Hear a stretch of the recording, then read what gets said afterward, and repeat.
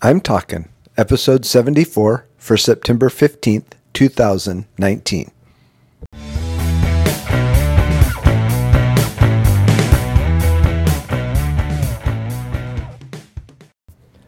This is Joel from the I'm Talking Microcast, where I share my thoughts on a topic that has piqued my interest this past week.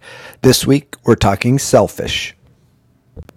This microcast is going to be a little different than usual. I will talk about the word selfish, but as often is the case when Apple has an event, I usually spend some time talking about what products or software or things that they announced. And I plan on doing that today and trying to make that as short as possible. But then I will come back to selfish as a personal shortfall in my life to discuss at the end of the episode. As I mentioned, Apple held an event on Tuesday of this week where they announced some services and some hardware, and I'm going to try to go through those as quickly as I can. They started with Apple Arcade, which is a game service that they're doing. It will start, I think, September 19th, and we'll have like 100 games, and it's $4.99 a month for a family plan. So all 6 of the people on my plan will have access to that, as my son has already told me he will be paying for that. It sounds like a fun thing to try when it is available. The next thing they talked about is Apple TV Plus, which is something that they have been talking about quite regularly over the last months, and now we know that that is also $4.99 a month. And also, you are able to get 1 year free if you purchase an Apple product of iPhone, an iPad, a Mac, the Apple TV, or even an iPod Touch. So that's a pretty good deal as well. They also upped their low entry priced iPad, which starts at $329, and made it a 10.1 inch screen over the 9.7. I think that's a good step forward and a good entry into that marketplace. Then they went into very new products. The Apple Watch Series 5 was next. The big change there is it is an always-on device now, and they figured a way to do that so that you can still maintain some level of privacy on your watch face, but also be able to see it when you don't lift your wrist to be able to check the time or maybe your complications and those kind of things. They've also added a compass, and that came with a chip in the device as well to help with the directional aspects of the watch as they continue to try to remove it from its dependence on the iPhone.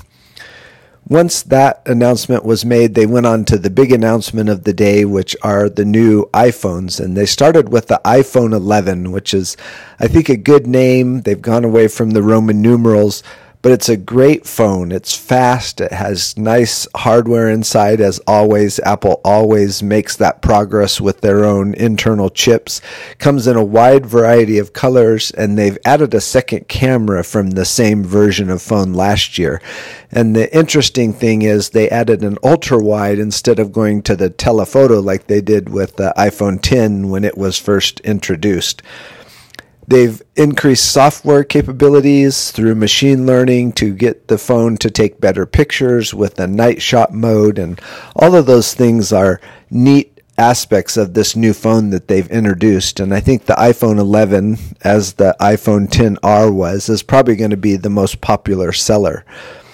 And then, as they are apt to do, Apple in any event has decided to call the next high-end phone the Pro, and just to go along with the word that they've used in a number of other hardware, the MacBook Pro, the iMac Pro, the Mac Pro, and so now we get the iPhone 11 Pro, and if you get the bigger one, they add the word Max to the end of that. So it's faster, better, has 3 camera lenses rather than the 2 on the other one. This time they've added a midnight green, which is, in my opinion, as a lover of green, a great product. And it's the first time that they've really offered more than just the gold, black and white, or space gray, as it were. So great phones, great possibilities of use, great hardware, very fast, with very good cameras. All in all, it was a great event. and the hardware and software that announced answered many questions for the Apple community and those of us who loved their products. So herein lies the problem with this event and the hardware that Apple announced.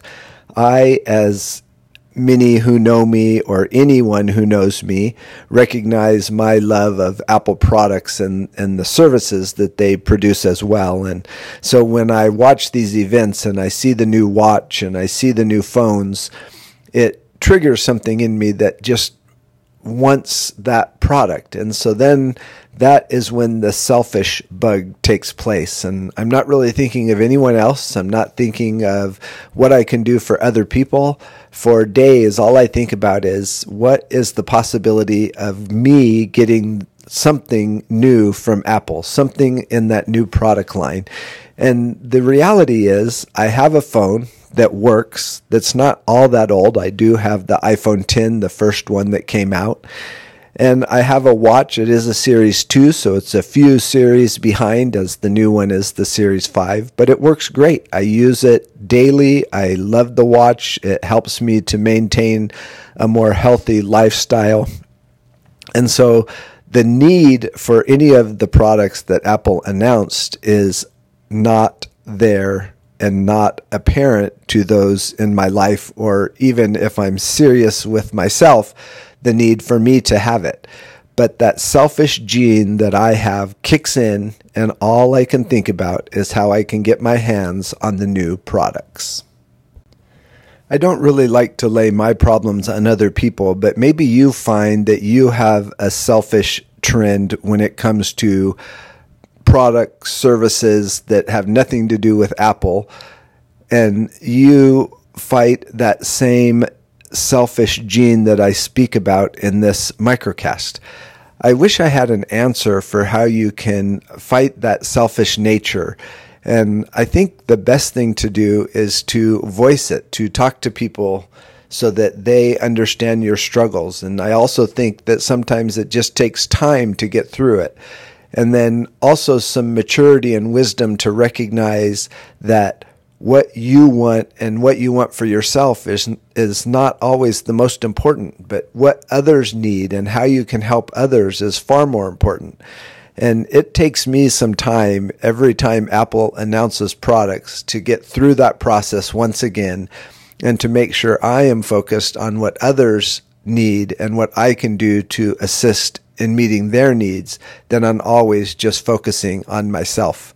I wish it was much easier than it is, but I know that every time I go through it, I get better at managing that.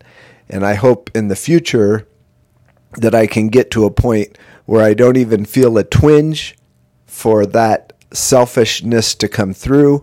And I've learned to hold on to helping others as far more important than helping myself. Until next week, this is Joel from the I'm Talking Microcast.